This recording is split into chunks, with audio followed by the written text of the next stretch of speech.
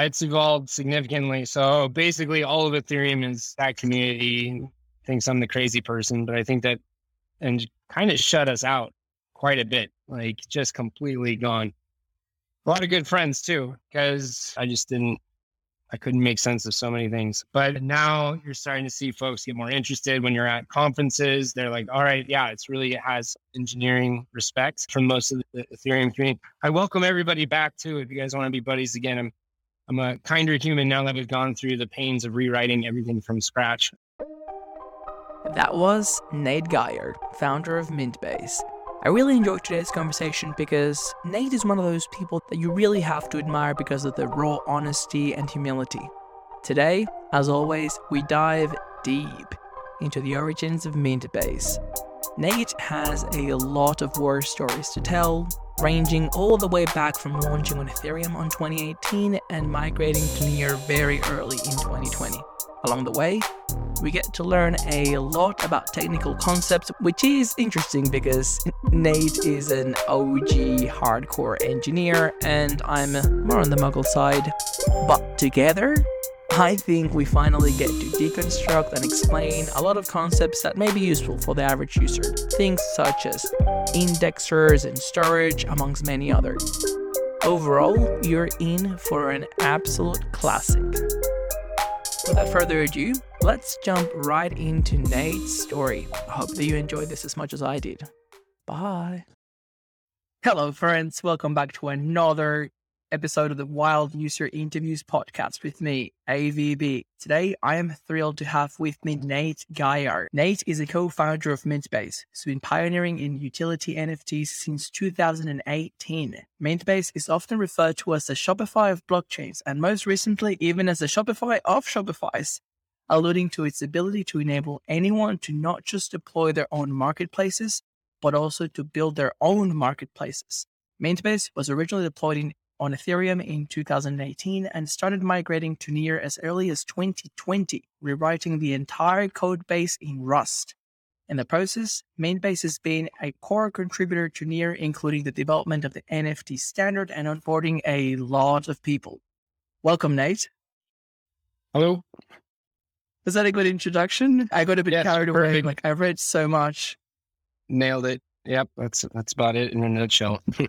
If you're a long-time listener of the podcast, you'd know that so many of our guests have one thing in common, and it is that a lot of them, especially the early OGs, were onboarded by you. So I guess that in that sense, you're like the grandfather of the OGs. So on behalf of the entire Near ecosystem, thank you.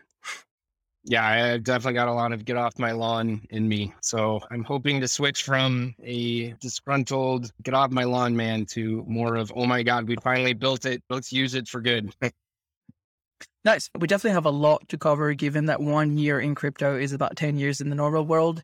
And your journey started back in 2018. I'm assuming that if Mintbase was live on Ethereum in 2018, you've actually been building in the crypto space for a lot longer. So maybe let's just dive right in. Maybe tell us how you got into the wonderful world of crypto and how the journey on Ethereum started. Especially, I'd like to hear more about like the crypto ethos at the time, like the early days of Ethereum and maybe how it has evolved. So this is my third bear cycle. I'm actually weirdly comfortable in a bear cycle. It's just where a lot of the hype this, hype that, oh my God, this sold for $1 gazillion. Wow, that kind of stuff goes away. And the attention goes back to, wow, here's the innovation. So it started as building my first company. My CTO mined his first Bitcoins in 2013. So then I bought my first on Coinbase in 2014 as the market was crashing, and then essentially got sick of the scaling conversation and saw Ethereum was $1.14. It was like, cool. And then when 2017 happened, I was able to put all the stuff in storage, travel the world, and focus on building random stuff. That's when I started building all these weird little Ethereum apps. One of them was like Tajot. It was a basic Ethereum app where you basically tweet to yourself every day as like a record, and it incentivizes you to tweet. And if you don't tweet, then your money gets contributed to like the Trump Foundation, something you really don't like. So it really pushes you to do the thing. But then I realized just the gas fees were insane at that moment. So really trying to understand what to build was a process. Fast forward, then we lived in a land where it was just Mintable and OpenSea and Super Rare and us. We started doing our thing, and Rarible saw us doing our thing, and they copied exactly what we did. We were ahead of everything, users, features, all the different bits. But then we were in the NFT NYC. We were doing the ticketing for them a while back. And there was just a moment where all of a sudden it was $200 to deploy a store, not $2. We did a hard look at ourselves in the summer of 2020 and said, okay, this isn't where things are going to head, and then moved to the near land. That's the really quick, super high overview, but there's a lot of interesting details in between. That's awesome. You mentioned that your CTO is mining Bitcoin, so you don't have an active technical role currently, but you are able to code. Everything. I'm still coding. Look at my GitHub. There's still little dots all over the place. The first part of Mintbase, the first 2 years, it was just Caro and I, self-funded.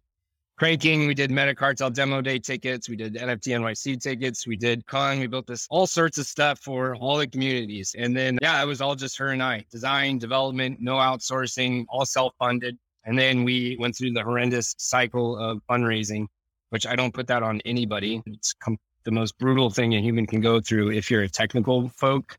If you're a business person, they love that stuff. They love talking about stuff they don't understand. So it's a challenge. To be fair, though, congratulations. I know that you guys just secured a new round of funding. I think, if I'm correct, $7 million for the team and growth. And there's an extra $5 million for the grants program. Yep, that's correct. That is amazing. And the timing could not be any better, actually.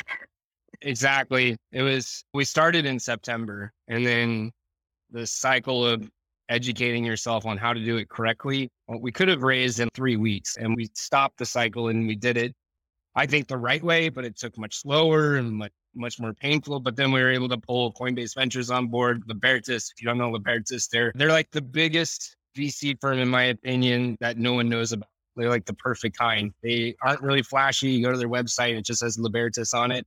But they led Axie Infinity and a bunch of other big players. A lot of respect for them. Woodstock led the round, and Sino Global, they're just a kick-ass group of people who saved our butt during our seed. So it's just a massive conversation. That's awesome. I mean, I work for Metapool formerly, and I'm involved with the Ref community board. And despite all the bloodbath on the street, it's actually really reassuring that both teams have runway for at least 3 years in USD. So it's pretty crazy how fast you have to adapt in terms of spending, product development, your token. There's a lot of things that you have to just react to the market.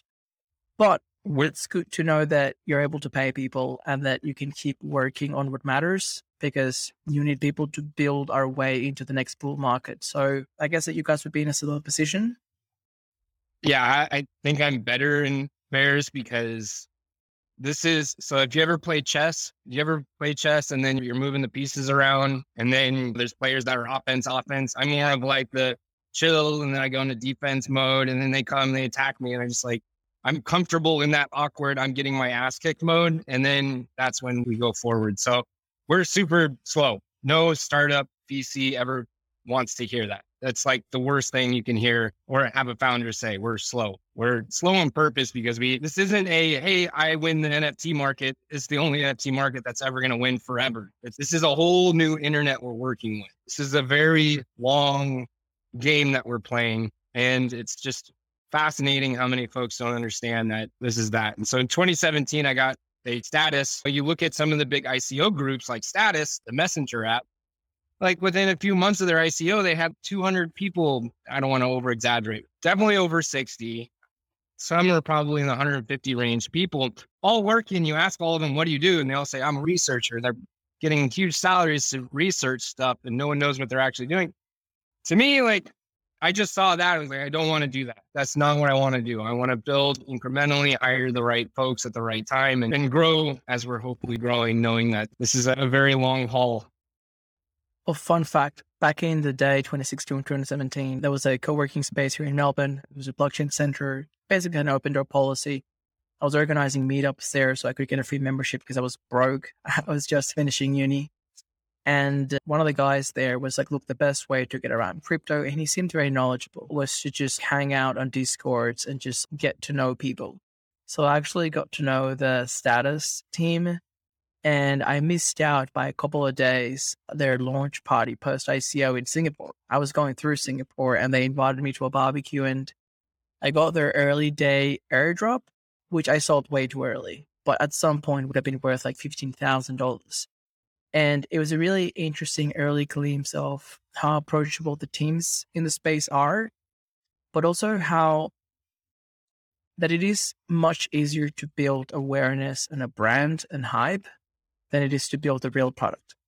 And it was just interesting to me that post ICO debacle, even though they already had the money, I never heard back from them. And there's obviously many challenges there. It's not just a team of the product, but also building within the Ethereum, which is why I'm also so impressed that you guys had the foresight to pull the trigger early, because it takes time to build in a different ecosystem. And even though it may have taken 2 years for people to realize that it was painfully expensive on Ethereum, you guys already had that head start elsewhere. So yeah, I think there's two different types of blockchain projects. There's the ones with the super fancy homepage with all the crazy graphics and no app that click here to sign up, or an app that they hide because nothing's automated. It's all like one person.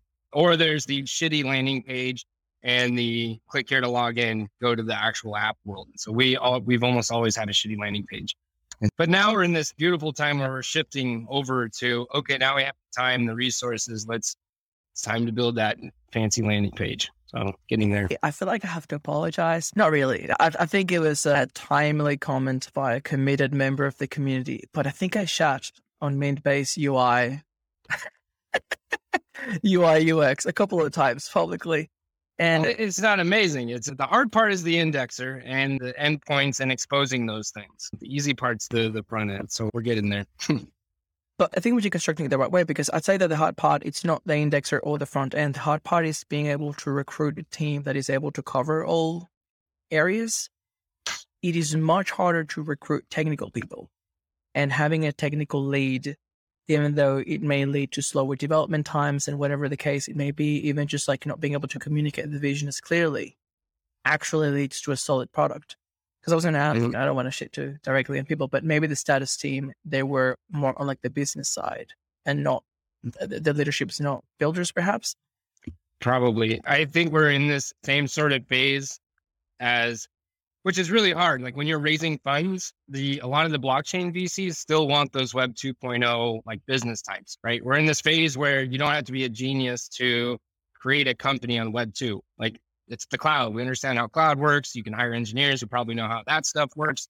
It's not that big a deal. But in the early days of the internet, when like every decision you're making is like crucial, like should we build a React library like Facebook? Facebook was created by a developer, Google, a developer, MySpace, business people. That didn't work so good. I honestly believe we're in the same sort of phase in blockchain where like I'm making decisions all the time, who to partner with. Like my inbox is filled with, hey, integrate with this, integrate with that. Or a VC is saying, hey, work with our partner. Like they do great work.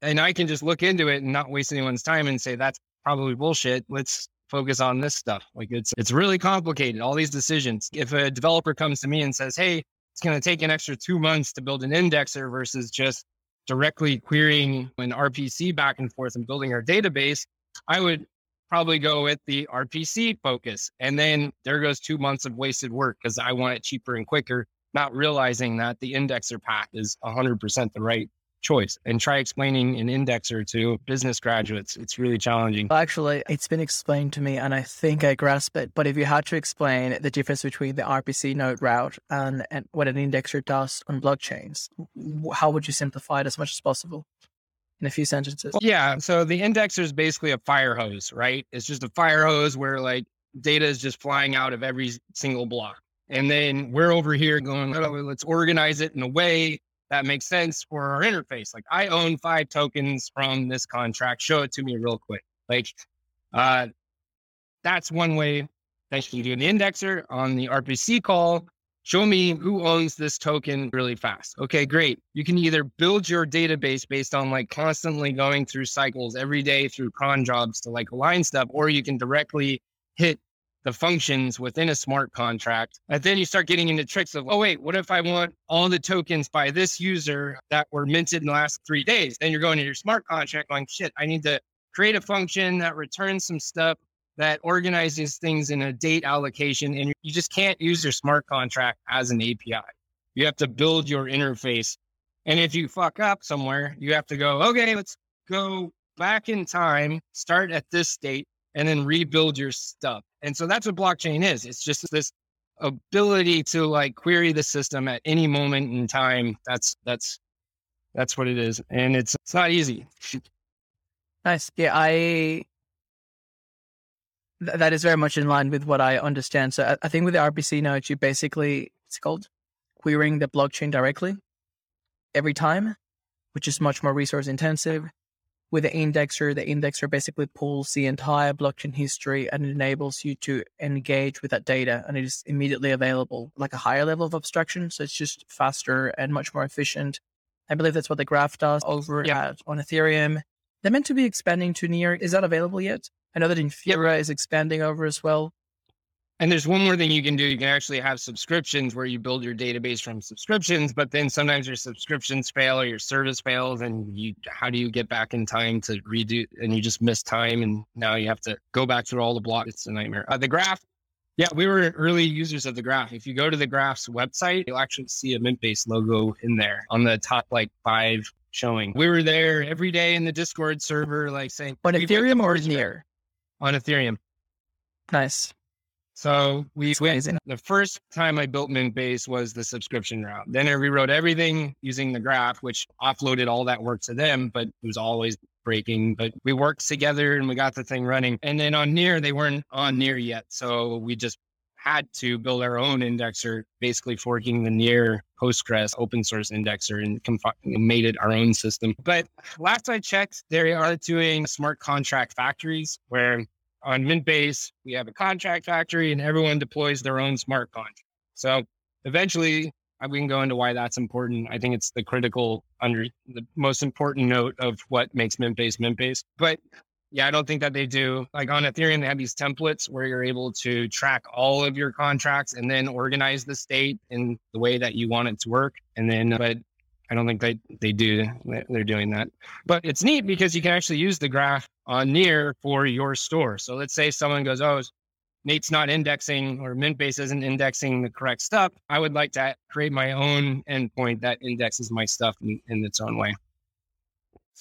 If people wanted to check the compatibility of what the graph offers on Near and what their technical requirements are, I'm guessing that they can just go directly to the graph Discord, or do they have any resources for Near specifically? Because I know they can get quite nuanced. I know that they have the interface system. Yeah, I'm assuming if you hop in there, they definitely have an interface where you can see other Near graphs. Luis Microtrip built one recently, and yep. Nice. So I just want to go back to the building slowly because I think I can recognize some similarities with the Near ecosystem itself and its approach to taking the time to deploy, but something that is going to stand the test of time, and having the vision to go for technical solutions that may not be obvious at the time and they may seem over the top or too ambitious, but it is building that core layer for the future of the internet. And arguably, Near has also missed every bull run, but they keep shipping, and you can see how it's a builder's ethos and vision. And I agree with you. Despite the fact that I'm officially poor, I like that we're basically burning down the forest and see what is still standing, because a lot of that core ethos of Near in March 2020, 2021 was completely different to what we have now. And even through the marketing DAO, I've been much more stringent on the applications that we get, not necessarily because the current applications are bad, but because I feel that the ecosystem has evolved and we're not doing a good enough job at communicating the technical capabilities of the network and at showcasing the people building on the network. We need to up our game to really communicate. I see so many tweets about these technical challenges in other blockchains, and I'm like, have you guys heard of Near? So I'm wondering how you relate with the Near team in that building slow space. And I guess that could be a segue to how did you find Near at all? What were your first impressions? I've got the Near Meerkats as a hot topic there. So I'm a developer. I've been developing almost every day besides, it's just relentlessly since 2007 started. And Flash. I thought Flash was the future. And then went from ActionScript 2 to ActionScript 3. I was yelling at everyone saying, oh my God, this is like, why would you build your stuff in HTML? That's garbage. Then the iPad came out and completely obliterated Flash. And then we moved to Node.js back in its early 0.6 days, and then moved from jQuery to Angular to React. I've seen like technologies come and go. And there's two different types of developers. There's the ones that are always looking for the next thing to make their lives easier and less painful. And then there's the legacy people, those that work at major corporations, that work on PHP, that are just like, this is my job forever. I'm not a Star developer. I don't care. I go home at 5 o'clock. I work on PHP all day. And that's what I do. So would you say that there's even a conflict of interest there, as in the interests are like diametrically opposed? Because I know that there is a language, I don't even know the name is, Cobalt? It's what the main banks use here, like mainframes. yeah, And I know that there's a bizarre situation where no one learns Cobalt today, but the core infrastructure of the banks rely on Cobalt. So you've definitely senior engineers earning outrageous amounts of money for a system that is outdated and they can't maintain. So exactly. you work at a large company and you have this legacy infrastructure. You don't give a crap about the performance of the company, and you're still getting paid potentially even more because no one is training in those languages anymore. That's why I think ETH isn't going to go anywhere. It's going to just find its little spot and it's just going to stay there. So I think so the point of doing all these different languages is you always know what the next world is. And so now I feel like we're in like the 3 evolutions of blockchain. We have Bitcoin came out, value, and then everyone and their mother copied it. You have Litecoin, you have Dogecoin, and then we're in this world. Now we have ETH coming out. And I was like, great, smart contracts. Okay. And then everyone and their mother copied it. All of a sudden you've got Aave, you've got XDAI, which now is Gnosis Chain, and then you've got Polygon and all these different bits. So they're all playing in this line. And I feel like we're now in this third land, which is WASM. So that's why I chose Near, is I'm looking at this third land and trying to figure out what the fourth land is. And I'm hoping the fourth land compiles to the third land. So let's say people get tired of Rust and the next language comes out, at least I can compile into this world.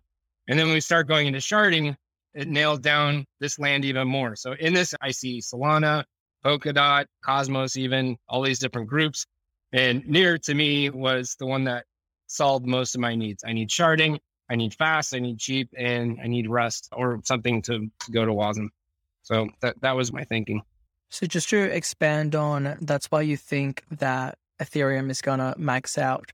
In terms of language development, you think that people are just going to stop learning Solidity and the next wave of growth is going to be either with these future languages, like for people listening that may not be technical, Rust is a very young language. It's 2016.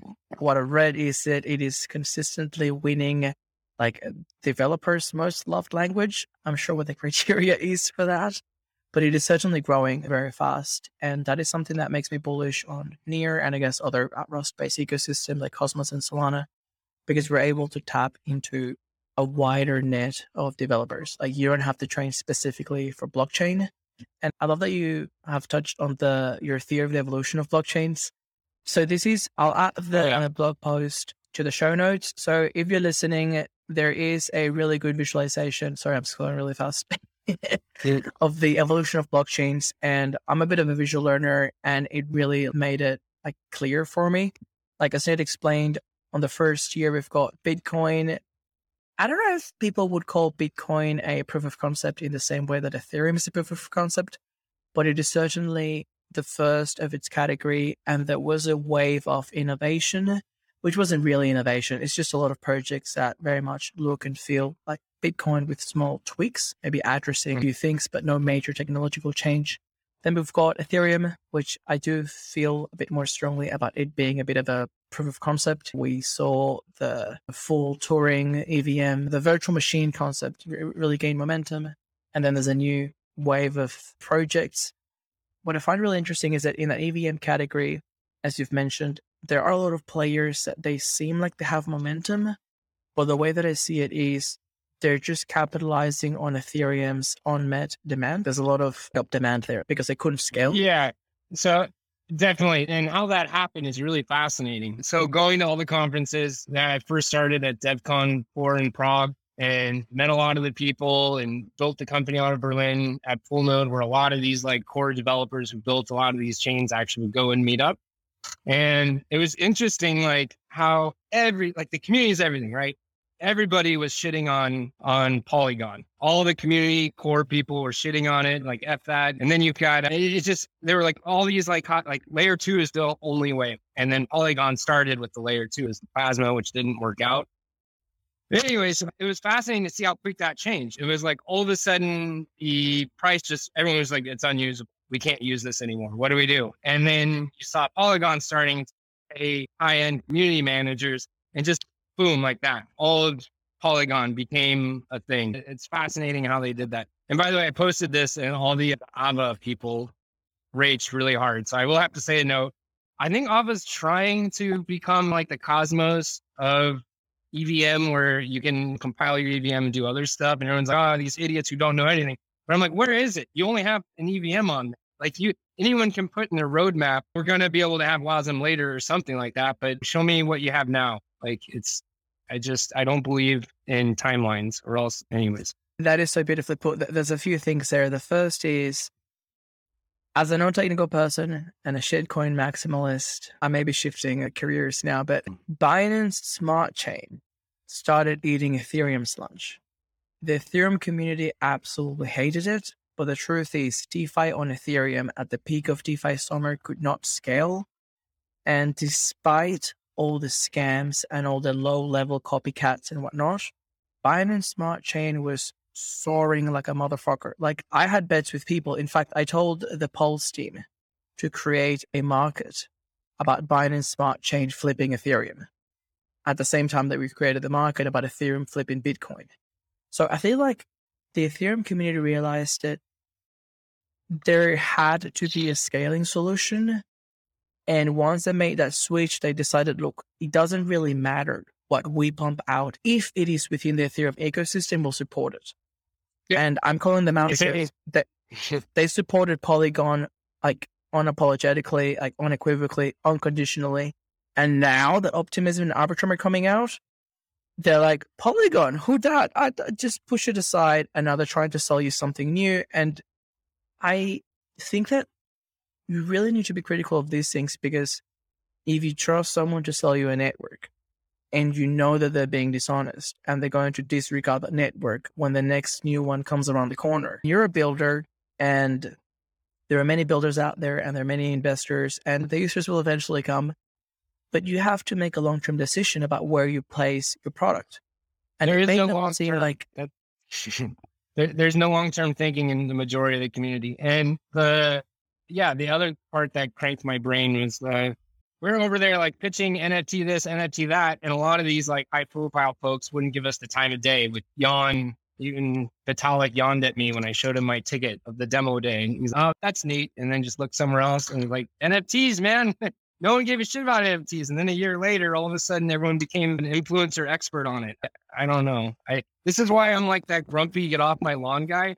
And I've just seen so much hypocrisy. And at this point, I'm just in now a new mode where I'm like, cool, we finally have the technology. Now it's time to focus on the positive. Like, it's time to get shit done. Maybe the reason that we had to reschedule this podcast 4 times.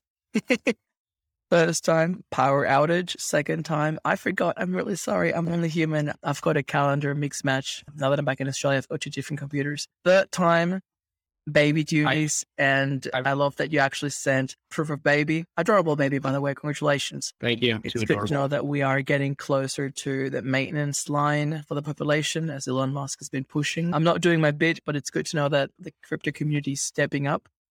And yeah, this is the 4th time. Maybe the reason why we've delayed is that we could feel the real brunt of the bear market, because I feel that a lot of the focus initially is on the financial losses, but then we should be entering into the stage of reflecting. Okay, everything went to shit. We get it, like macroeconomy and the stock market.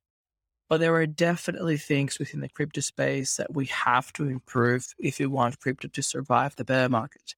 And weaving these narratives is so interesting, because NFTs were massive in onboarding a lot of people and they don't have any context about how the technology has evolved. If you're new to NFTs and you got into NFTs in Solana or Tezos or even Near, and you have no idea about how these blockchains are different or what drives different groups of people, etc., I do feel like they are really valuable, not just in informing, whatever, if you're a user or developer, but also in providing that vision to stick around through the bear market or even inspire people to become an active contributor. Like, not everyone has to be technical. There's many roles.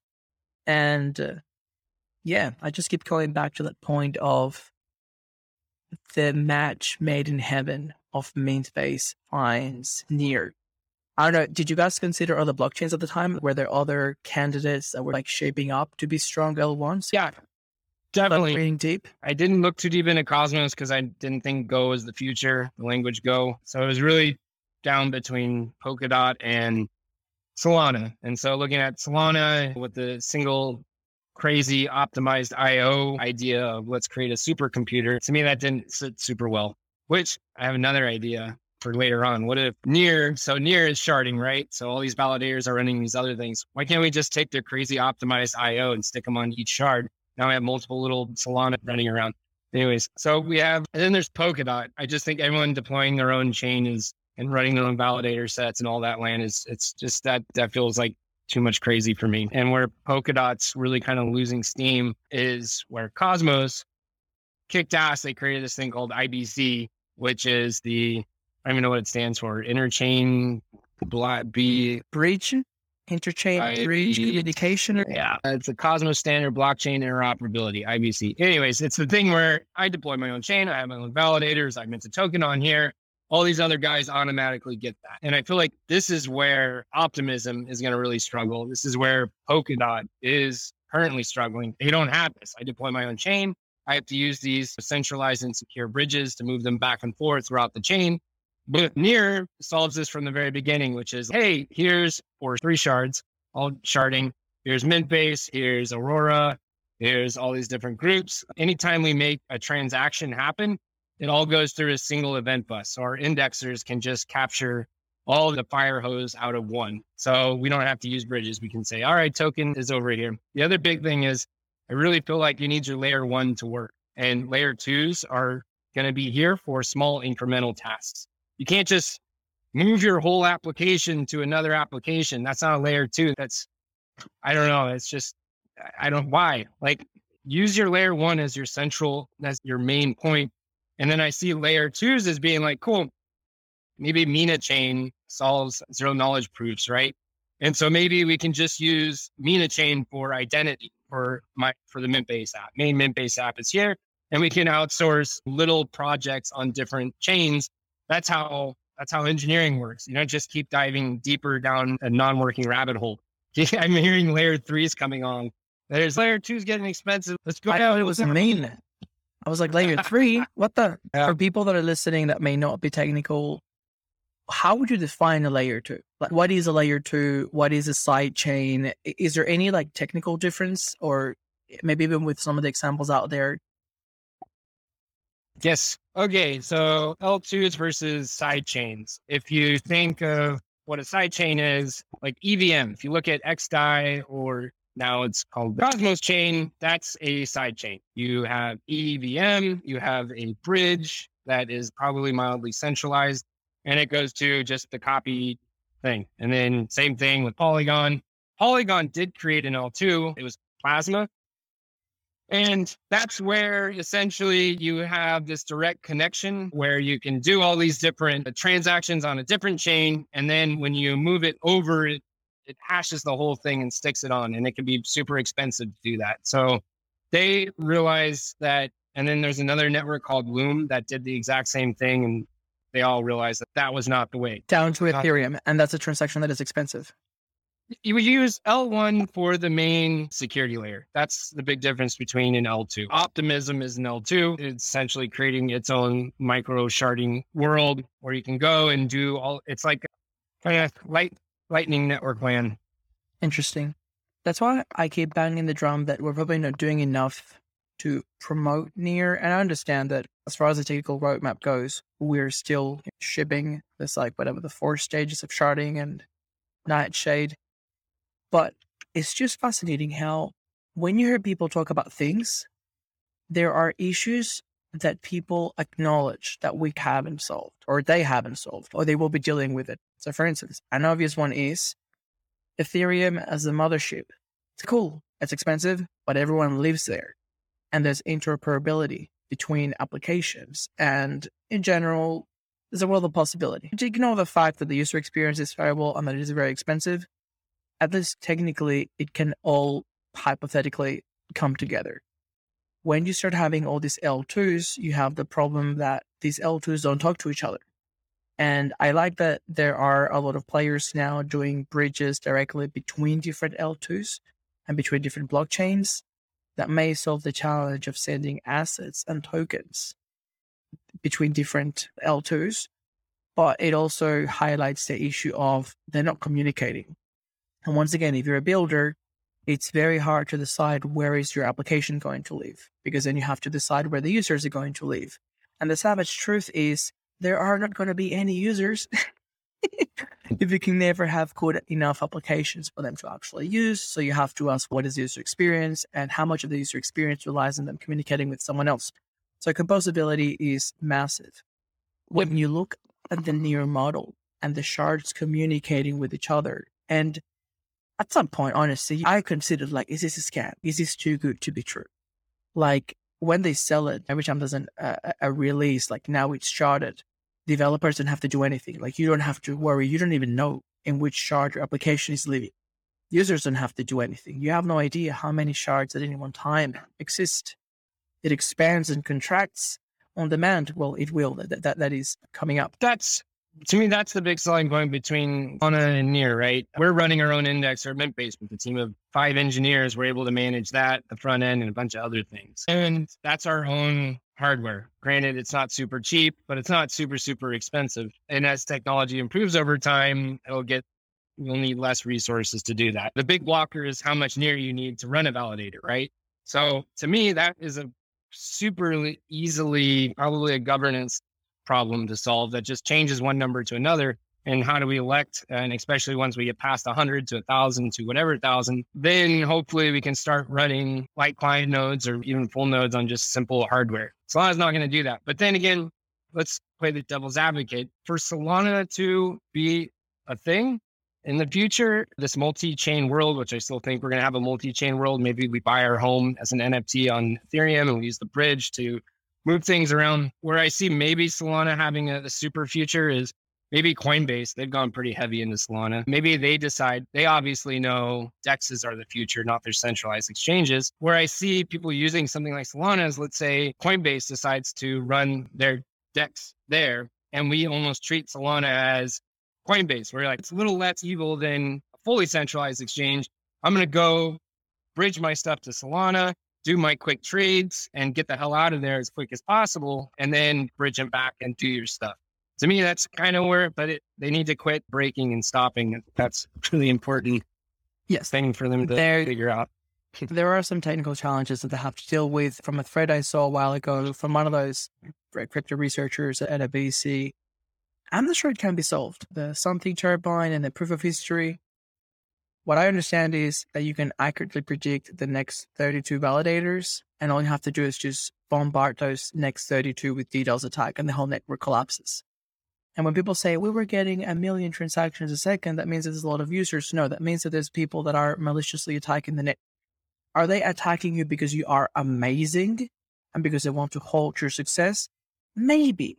But if you're not resilient, which is kind of like the whole point of blockchains, then there are long-term issues. Like, I just don't see how much capital you can deploy in Solana if you are aware that if the network itself can be attacked and you can short the network elsewhere where it works, that's game over. Like, it's very hard. I do have a lot of friends on Solana. In fact, the last person I interviewed for the podcast is a Solana developer that have been courting to expand over. But yeah, there are some challenges there.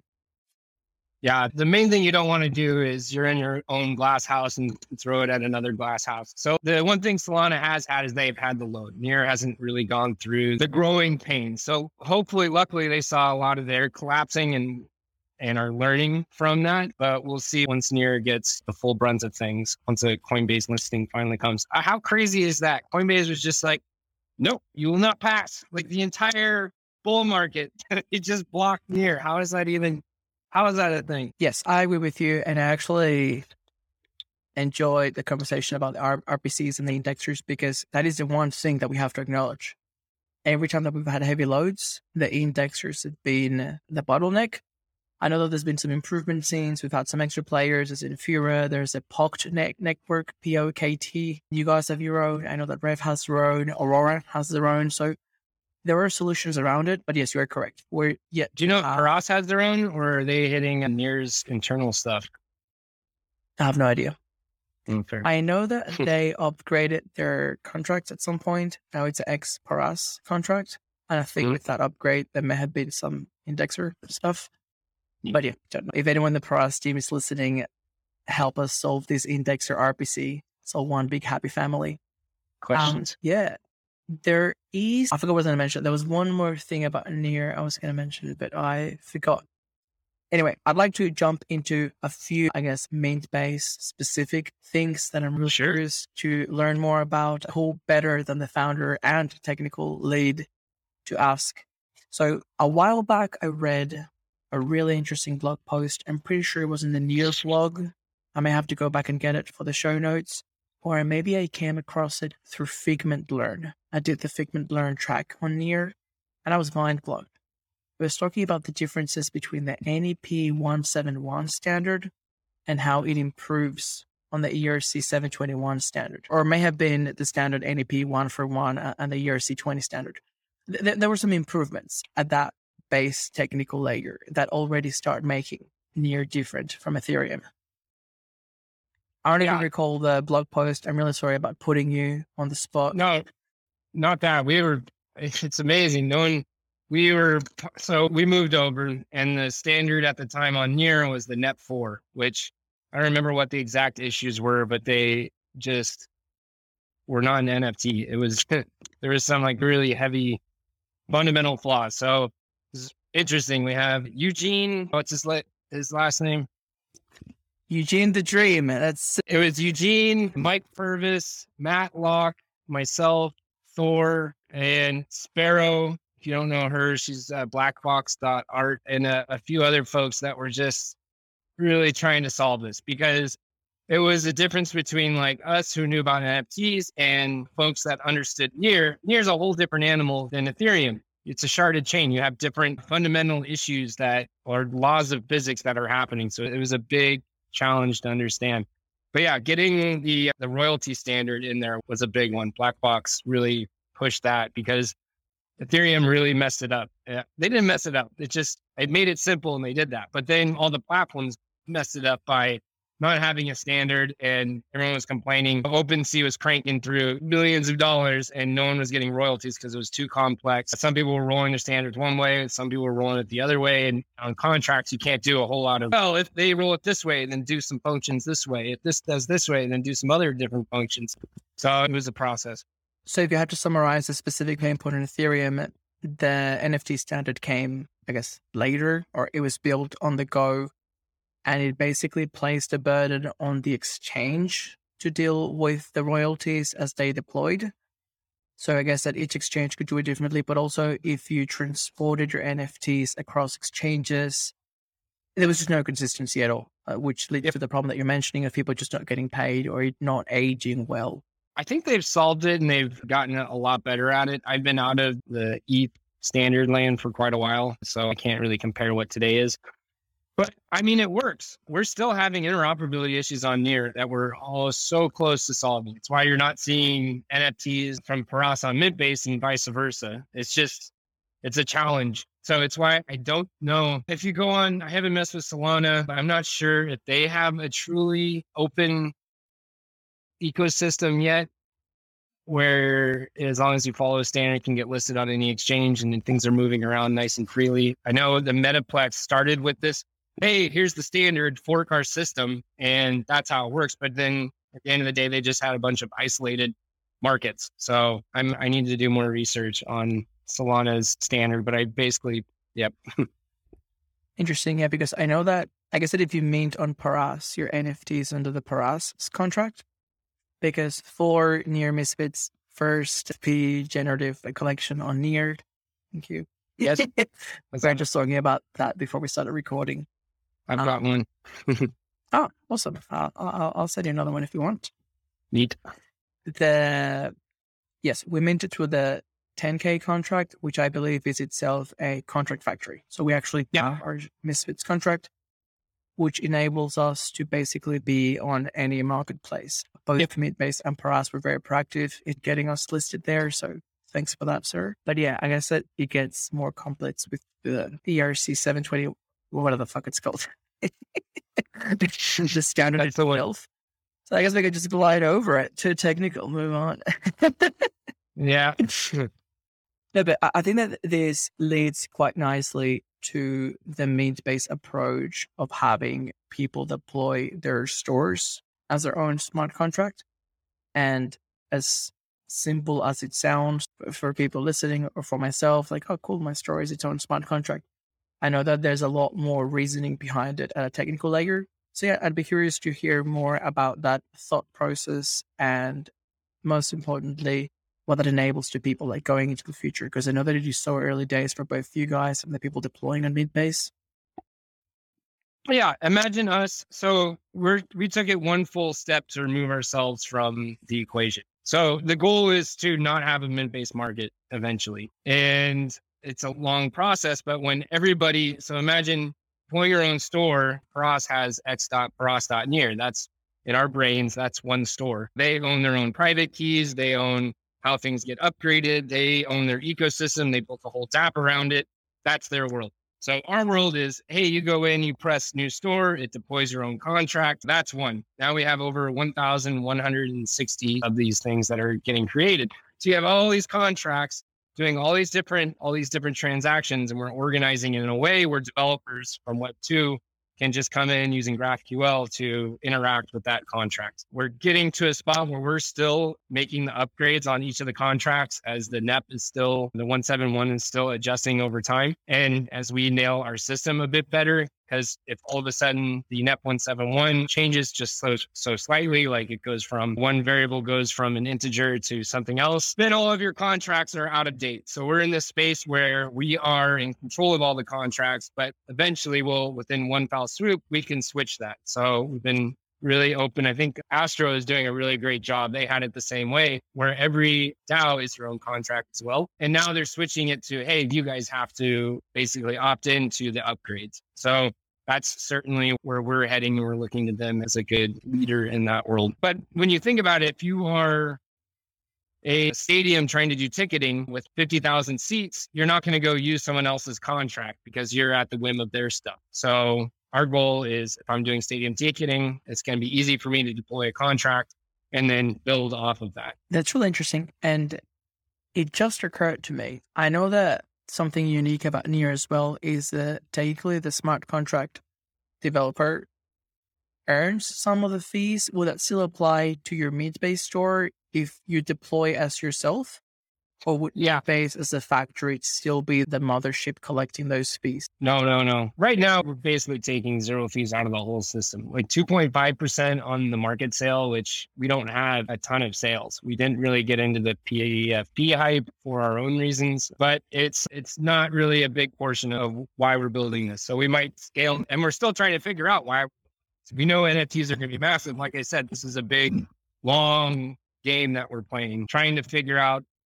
We think NFTs and fungible tokens are going to change the world. So that's another big note. We are Mint-based, not NFT-based. So if we want to start working with fungible tokens, that's really not that far off of our brains. So we're just trying to react with where the market is. Is it in a spot where we can start building physical redeemers and other people can start building those? We can start checking people into conferences. Then we'll start nimbly moving in that direction. Is it focused on the digital redemption? Are we even here for these sort of things? So that's our world. Does that answer your question? Sometimes I just start down a path and then I forget where I'm at. Yes, the question was specifically about the owner of the smart contract. They get like 30% of the fees. 70% get burned, 30% go to the owner of the smart contract. I'm not sure in this case whether the store itself would be that owner getting the 30%. I know that it's minuscule. We're talking about a fraction of a cent for each transaction, but are you looking at the markets?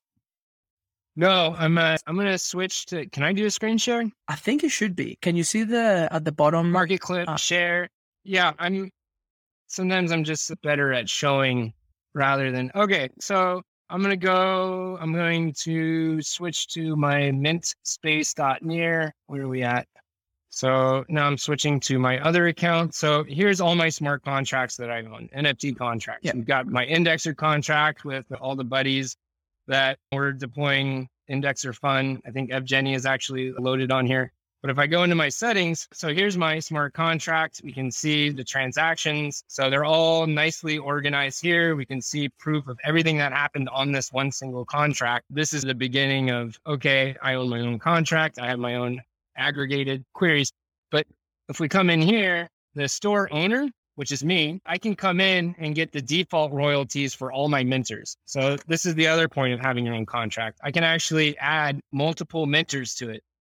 So if I come in here, you can see here's Bowden, Flux, Froll is in there. I can remove minters. I can add more minters. I can even transfer the ownership of the store to a DAO, to a different account, if they want to be the one to add the minters and do all those sort of things. And it's amazing. Interesting is when I actually add other minters. So if I want to add other minters and then they come in, I can already automatically have royalties for me as the store owners of my minters to come back to me. So Claudia has been championing a lot of this sort of stuff on her green NFT stuff. No, it's awesome. For people that may be just listening, Nate was just sharing the back end of the Mintbase UI and all the stores that he's deployed. What I really like is that Mintbase is really built for builders. Like the level of customization about adding minters, adding different royalty splits, transferring the store, it's extremely flexible. And I guess that I'm trying to think of a good analogy of what the smart contract represents and the way that it engages with other things on the digital world, because obviously having full ownership of that is extremely powerful. But I have already seen some of the projects that are building on top of Mintbase or using the Mintbase core infrastructure. So I had a really good browse at Gorilla Shop and 3xr.space. Gorilla Shop is a really fun platform that enables you to basically have a new UI. It's really user-friendly, aesthetically pleasing, and I guess the key value proposition there would be that you can just fully customize it to your brand. So for instance, if I wanted to have an NFT store specifically for the podcast, instead of having my store within the Mintbase page, you could just go to wepod.nft and it's just my store. All the backend, all the smart contracts, all the heavy lifting, it's still from Mintbase. Gorilla Shop basically just, I guess, reschemes how the user looks at things. Yeah, Gorilla Shops has a long way to go. Okay, so Near, for sure. And when it first launched, basically all Near was touting for a while was Paras, Mintbase, and Flux. Blah, blah, round and round. Flux, Mintbase. There were only like 3 real big projects outside the PFP land that were building something important. It took them a year to really, for all of us to build our projects and to actually start getting something of interest. So that's where we're at right now. We're finally getting to a spot where we built the project. Now we have a few of our projects that are messing around and are kind of getting the fundamental ideas of what Mintbase is without us paying them and building it. Like Gorilla Shots just showed up and talked with us a couple of times on Telegram. And all of a sudden I'm like, holy crap, that's exactly what this is for. If someone comes in, they say, oh, Mintbase, the storefront looks like garbage. I want to build my own storefront, knowing that store is not going to change. Eventually we'll get it to that, but it's a building block, right? It's something that I can say, hey, I'm going to build off of that, knowing that it's not going to change for as long as Near exists and Arweave exists. That's the fundamental building blocks of where things are headed. Which is fascinating because I think that it's an excellent example of builders taking core infrastructure and building on top and getting us to the next step. However, I really like the grumpy grandpa get off my lawn approach because the truth is, once you build core infrastructure, the ball is on the other side for people to build with it. And as we've seen with the NFT space, it really is up to each project what they do with NFTs. Is it going to be ticketing? Is it going to be a PFP? Is it going to be one-of-one? There's an infinite number of possibilities that can be done with NFTs. So I guess that not only did it take time to build this core infrastructure, and now I think that you guys should be proud, and I guess NFT community and your community in general should be proud to have these assets within the ecosystem. Now the challenge is for each builder on how to deploy them. Like the example that I gave about me deploying a story for the podcast. It's easy to give as an example, but I do sit sometimes and ruminate about how would it look like? What is the story behind it? What is the purpose? Who would use this? What problem am I trying to solve? It's amazing to know that the infrastructure is there waiting for me when I'm ready, but now it's up to me or any other builder or minter to do the hard work and make sure that the next layer is also successful. Because it's up to us to articulate it. So we've, engineer land, heads down, build, tweet something out, and then that's it. So the really hard part is how do we articulate all these things that we've built that you can easily come on and build the things you want with it. So that's where our new attention is.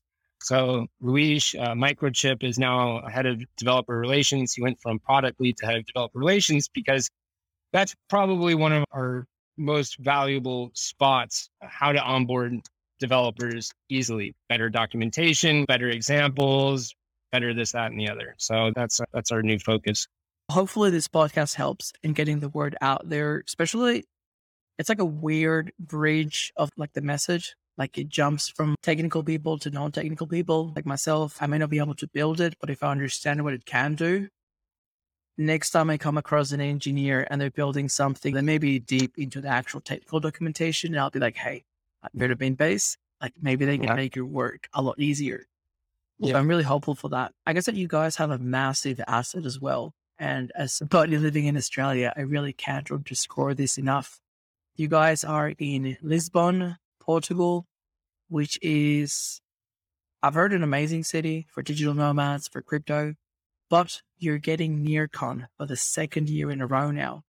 So I'd love to hear more about the crypto community there, whether you guys have been able to connect, leverage that, any opportunities going forward. I am aiming to be there in September. So nice. Yeah, Lisbon is an amazing spot. Building a company in a different country is very challenging. It is all the different legalities and different, oh my goodness, I can't even explain it. There's just so many bureaucratic blocks and things. I don't know if I would suggest it to new founders if you're comfortable with our acts.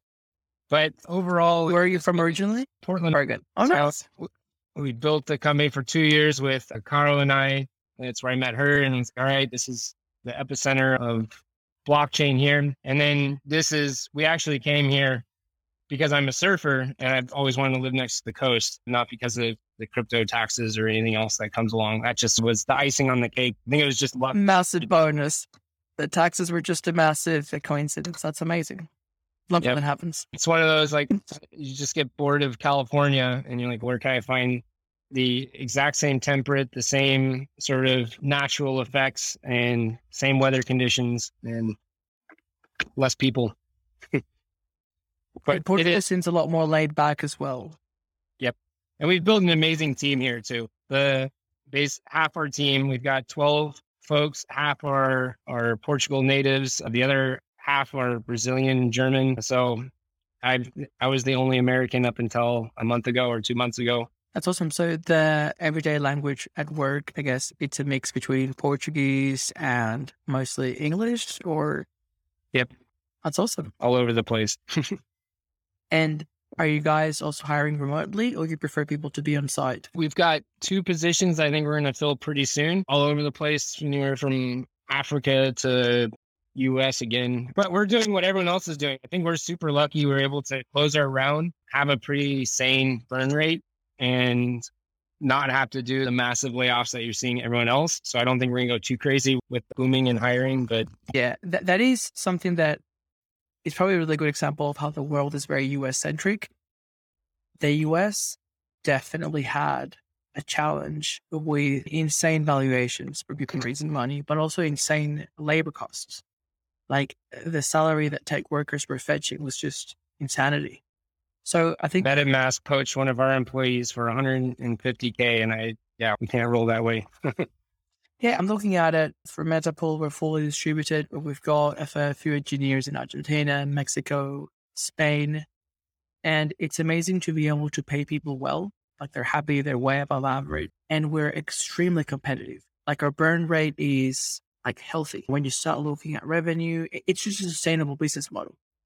And if we were in the US, it's just a completely different ballgame. Like you wouldn't even be close to generating revenue.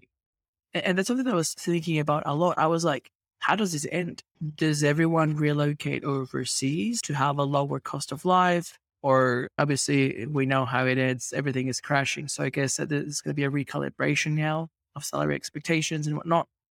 But it's certainly something interesting. I know that Europe has that strength of combining really good lifestyle and quality of life with relatively low cost. Like Berlin is amazing. I was there for a month in 2018 and 2017.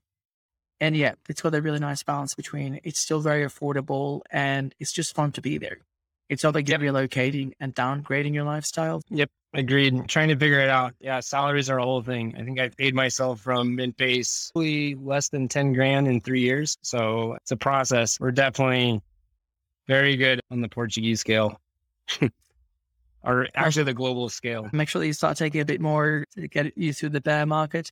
Now, I've got one thing, I know it's getting a bit long, but I've got one thing that I'm really curious about, and that is storage.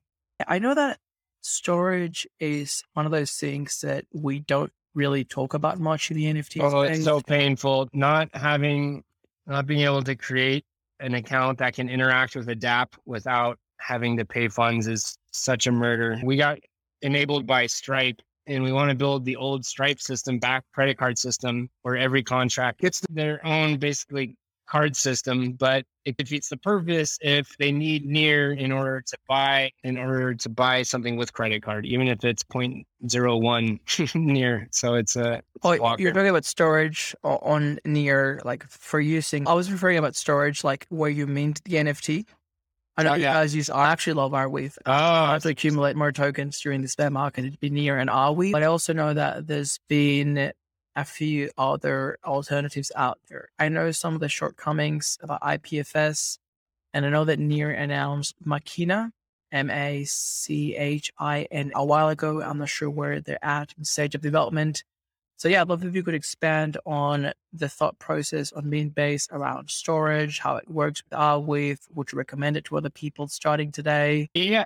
So that's another thing we pioneered. We were the first NFT marketplace that used Arweave. So it's just amazing. We started down the IPFS route and then looked into what everyone else was doing, which was like Pinata. And then Super Rare was basically pinning their own services. And my brain was just like, okay, if we all have to rely on Super Rare to run a node, then how is that different than just uploading it to Google? If we're relying, because if they're not using that, then it goes down, then all of a sudden the file disappears forever. Your NFT is nothing. It's almost as bad as buying an NFT and the image living on the Dropbox of the artist.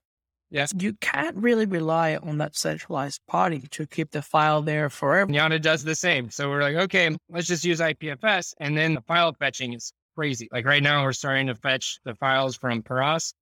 And you can't do that. You can't just go fetch it and hope it just exists and load your page up. You ping a node. It says, oh, we don't have that. Let me go check these other nodes. Nope, we don't have it. Let's go check some other nodes. Oh, we have it. Okay, copy, show it on the page. There's your image. It just doesn't work. What you have to do is you have to load the whole page. Maybe that takes a minute or 2 or 3 or 8. And then you have to load it up to Google S3. And then after it's in S3, then you're downloading just the S3 stuff. So that's the way the current process is. Arweave's main thing is the data availability is like instantaneous in the millisecond range. So for me, that solved that problem where we're currently not doing it that way. And Yeah, Arweave is just a fascinating system. Has this endowment mechanism where when you upload the file, you're not just paying the miner to mine, it actually goes into a pool for you to host your thing. And as long as you're hosting it for 200 years is what they say, this pool is going to keep paying these people. If this guy's like tired of running it and goes down, another one can pop up and say, okay, now I want to make that money. And so they're getting paid to hold the files, but also later on to, so if the whole thing dries up, then they still get funds somehow. And so that solves the pinning problem and so on. Arweave is fascinating. It's been a while since I looked into it, but I know that they are both, I think the Solana blockchain, like the history, it's being stored on Arweave, which I think says a lot about both Solana and Arweave, but also they've got some cool like Arweave application, native applications, I guess like an R drive, which would be like a decentralized Dropbox. And it's very early days for them as well. I know that they partnered with the Library of Congress to have, is it Library of Congress? They partnered with someone and now they have their Wayback Machine. So Wayback Machine was a super cool product. Pretty sure it was the Library of Congress, where they basically timestamp the internet. So they take snapshots of every website and you can actually go back and see what different websites looked over time. So for instance, when I launched my first startup in 2016, I would actually go into the Wayback Machine and create a snapshot myself, like manually, so that I could actually see the evolution of the landing page, like all the design. It was just a cool way to record history. So it's really nice now that these snapshots of the internet are now being stored on Arweave. Because once again, like if you had to explain why decentralization, this would be a prime example. We've got a snapshot of the internet. And suddenly somebody says, oh shit, what I said 2 years ago about this really important global topic that coerced a bunch of people, we have to go and get rid of everything that I said that may contradict my new position. I don't think anyone cares about that anymore. The way the US is running right now, you could, just like Trump said, you can go out and shoot someone in the head and everyone can film it. You can be like, didn't do it. No, I don't know what I'm talking about. It's pretty wild, but that is definitely an extension of some weird centralization of power where there's just too much power in certain places. So yeah, I guess that at least for the history books. Data did a series on ours where they uploaded a whole old ETH version. You can probably find it somewhere, but where they uploaded all the police violence stories and recorded what the story was. So here was a record that anyone can just hit at any time. Just to start wrapping it up, I'm just really curious, when you guys made the shift so early on from Ethereum over to Near, what was the reaction like within the Ethereum community? You were obviously very close with a lot of teams, like core teams. And how has that evolved now? It's evolved significantly. So basically all of Ethereum is that community thinks I'm the crazy person, but I think that and kind of shut us out quite a bit, like just completely gone.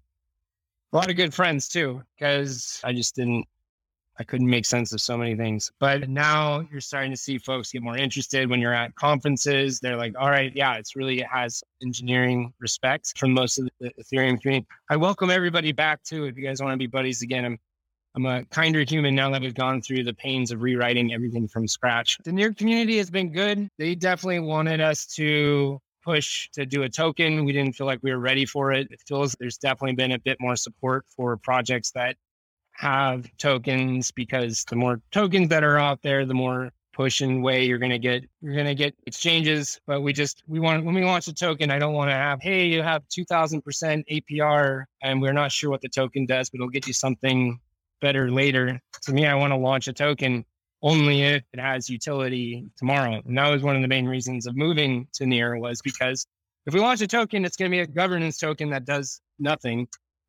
So why would I launch a token on Near that does nothing yet? So we're still in the design phase now that we have the basics figured out. The support obviously has shifted to mainly one project in particular, and we're taking a bit less, but I think a lot of that surrounds around our interoperability, and we're getting better on that every day. So we're cranking along bit by bit.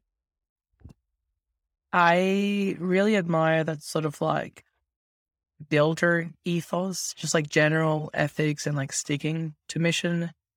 And as you were talking, there's I guess it may be like a meme, but maybe there's like a message or a hidden truth there. I don't know if you've seen the memes where, I don't know, whatever, somebody says something and then somebody says, oh, you're like, what did they do to you? Or who hurt you? Or something like that. There's usually like a very strong event or trigger that sets someone in a direction. So I can definitely see the event within the Ethereum community, but I think that you obviously already had that commitment to building and doing the right thing. And I guess just going against the crowds and being willing to tell the masses to go shove it. So I'm wondering if you have to go a bit further back, like where does that come from? There's a very strong drive there that you can feel it and it just keeps you on pace. And it's really rare actually. Yeah, nobody tells us what to do. We don't owe anybody anything. We think that we have a real chance of changing the future, and you really have to stick with your guns and your guts to do that. And it's a mission. Everybody wants you to do different things, different ways. Like raising funds with that ethos was horrible. Like we have a really amazing group of investors that have seen that that's how we operate, and they've stuck with us from both the seed and the A, and some new investors. But yeah, it's really challenging convincing people what we think is going to happen 2 years from now. So everyone really looks into the absolutely now, and we're getting close to what we've been driving for the last 3.5 years. Is it a Portland thing? Like I know that far west frontier has that ethos of the people that made it there back in the day were some savages. Don't they have to go through like some mountain ranges and it's isolated? Does it toughen the soul and the spirit to be? Yeah, I don't know. Wildland firefighting, those are some characters. You really have to stand your ground to get through a lot of that sort of stuff. Yeah, I don't know, man. It's just the world we live in.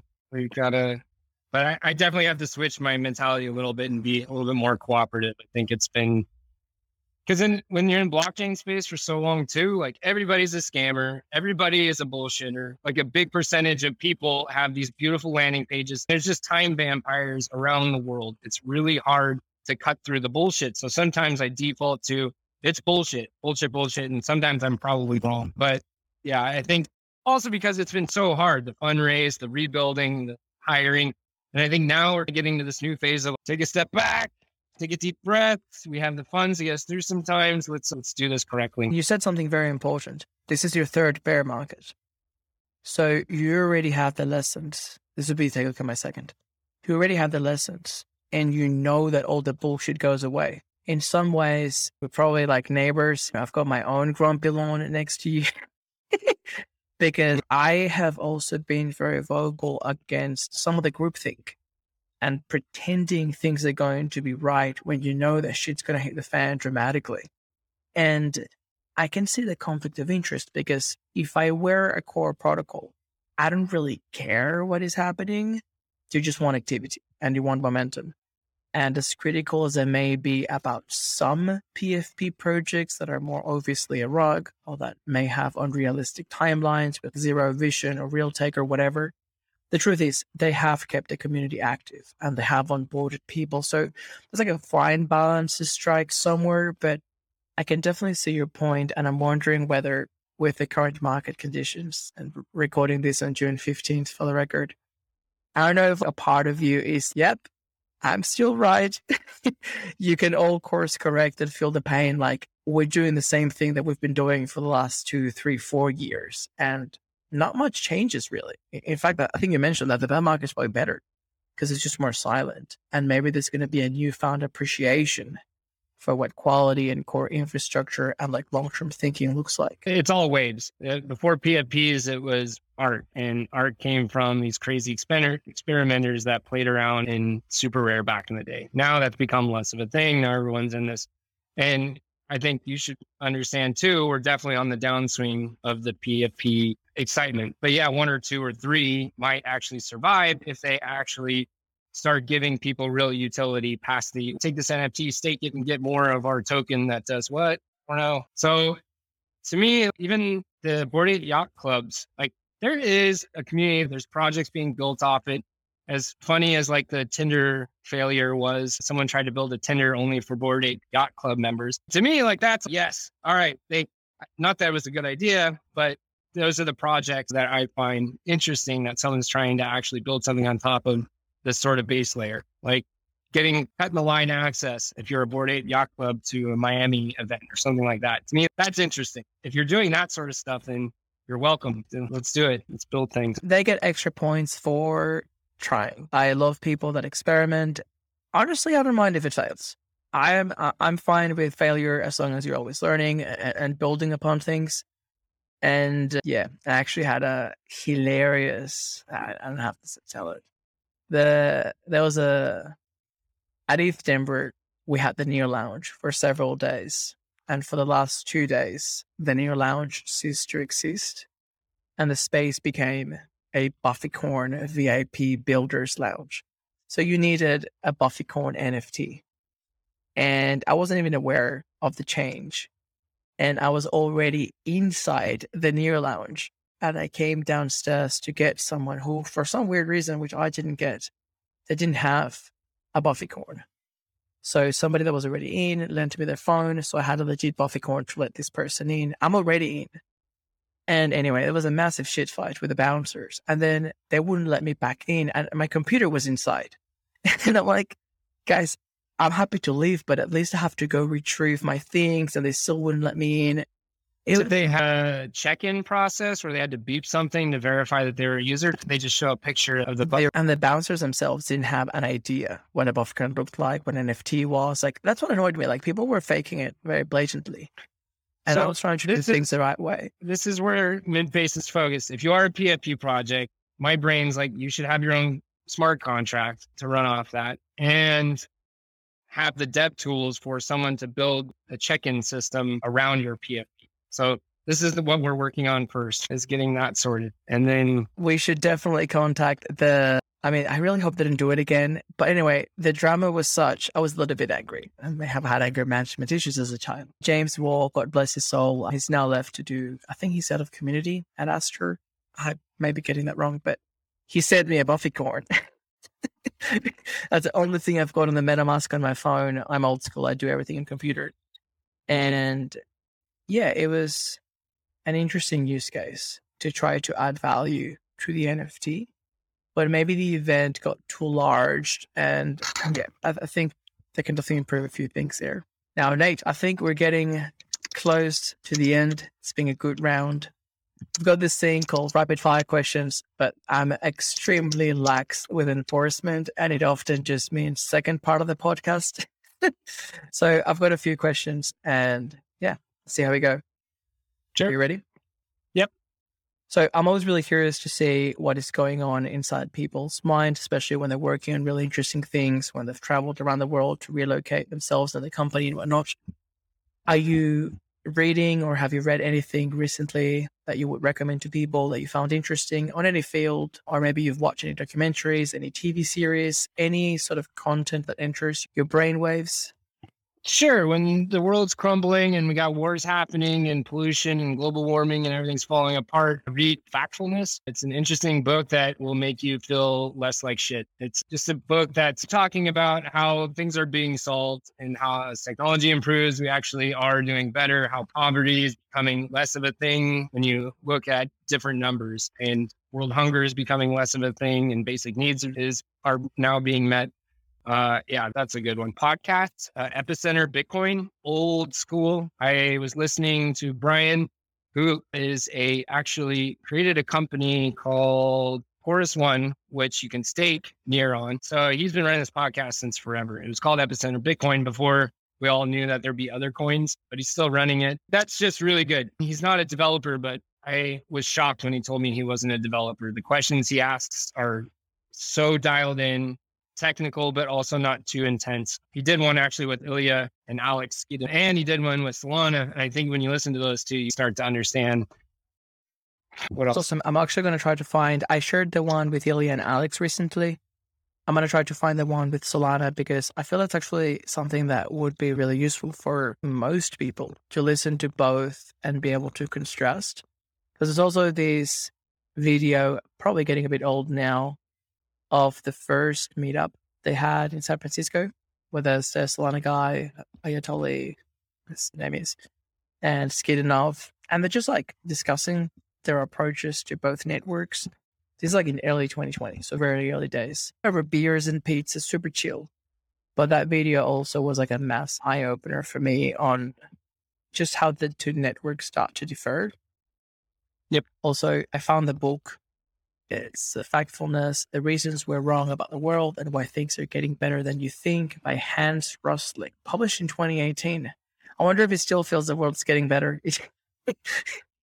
It really drives minus war, obviously, but it just drives into, it's more of a data-driven book than a feel-good book.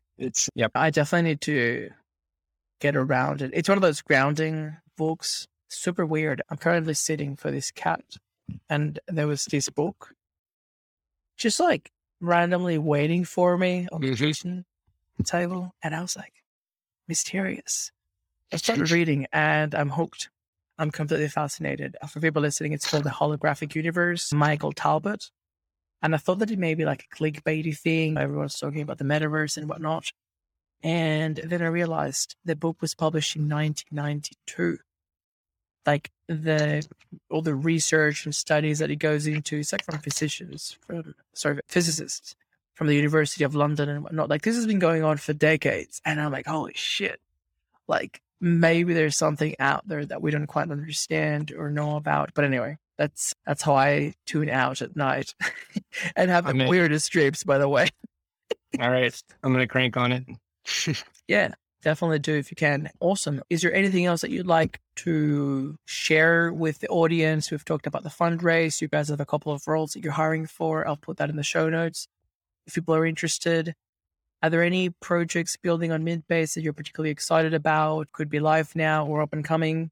Yeah, main thing is if you've deployed a store on Mintbase, go back and mess around with it again. It's undergone several iterations. It is 100 gazillion% better, thanks to a lot of the work that Ruth and Luis Microchip Santiago have been cranking on. And until interoperability is coming to a Mintbase near you, and mess around with our system. If you're a developer, we're welcoming you to our developer channel, which is MintDev on Telegram.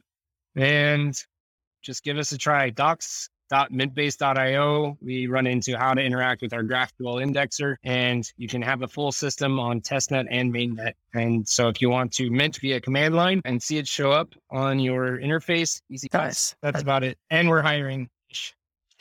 Maybe not. Let's see. We have to reassess. Totally understandable, to be honest. Yeah, I realize that probably the easiest way to get hired is to just post on Twitter that Coinbase just laid you off. I don't know if anyone's actually checking, but all those people seem to be getting offers like left, right, and center with very little questions or scrutiny. So kudos to those people. They know how to hustle. Final one, Nate, and I may switch the order when I do the editing.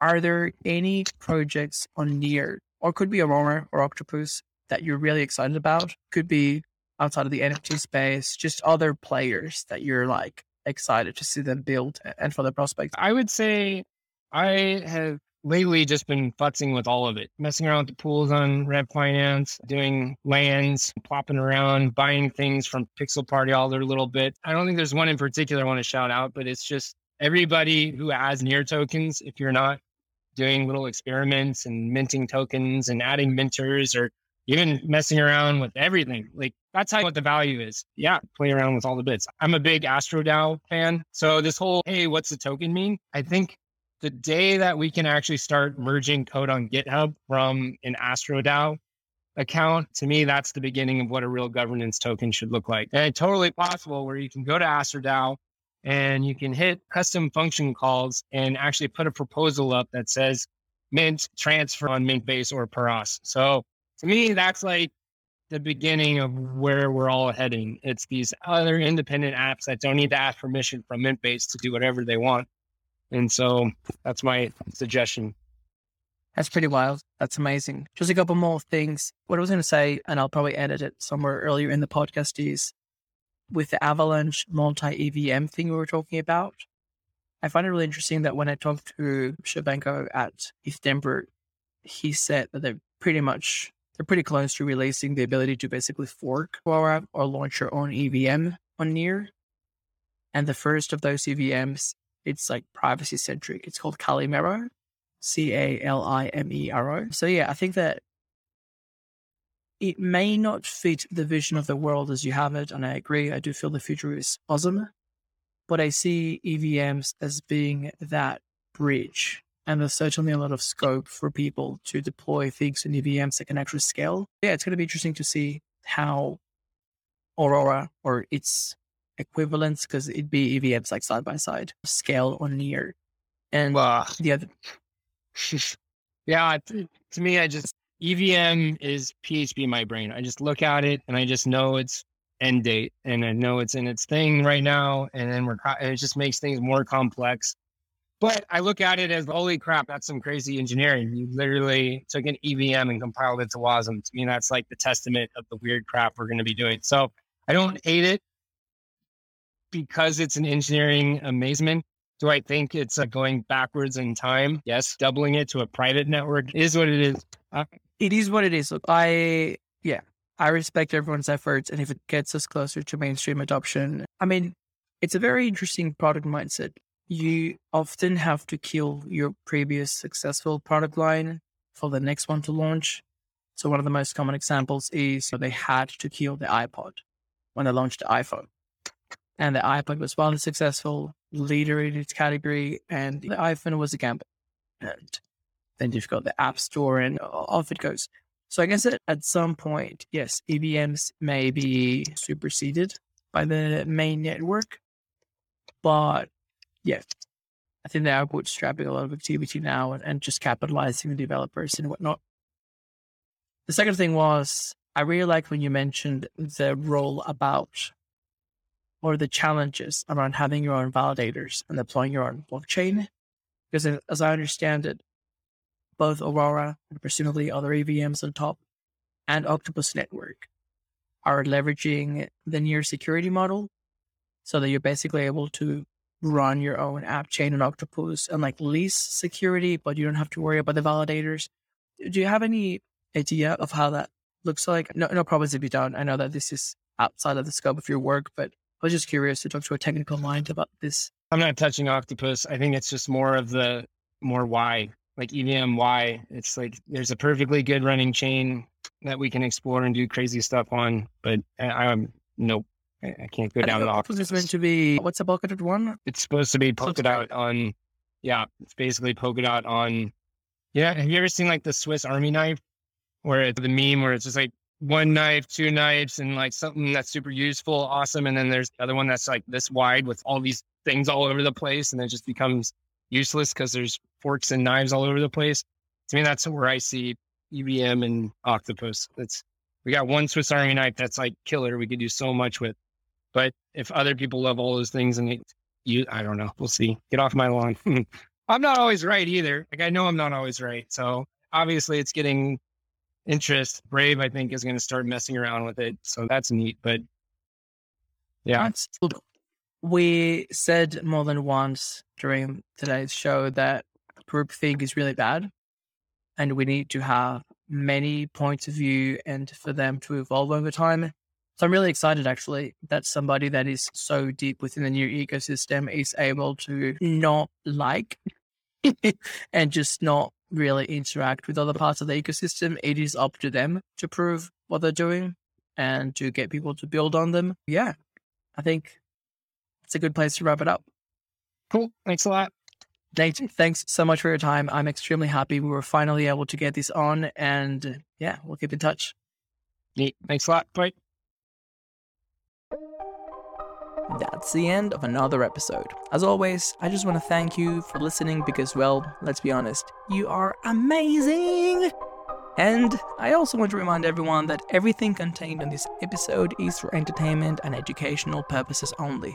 Nothing on this podcast shall be construed as financial, medical, or any other type of advice.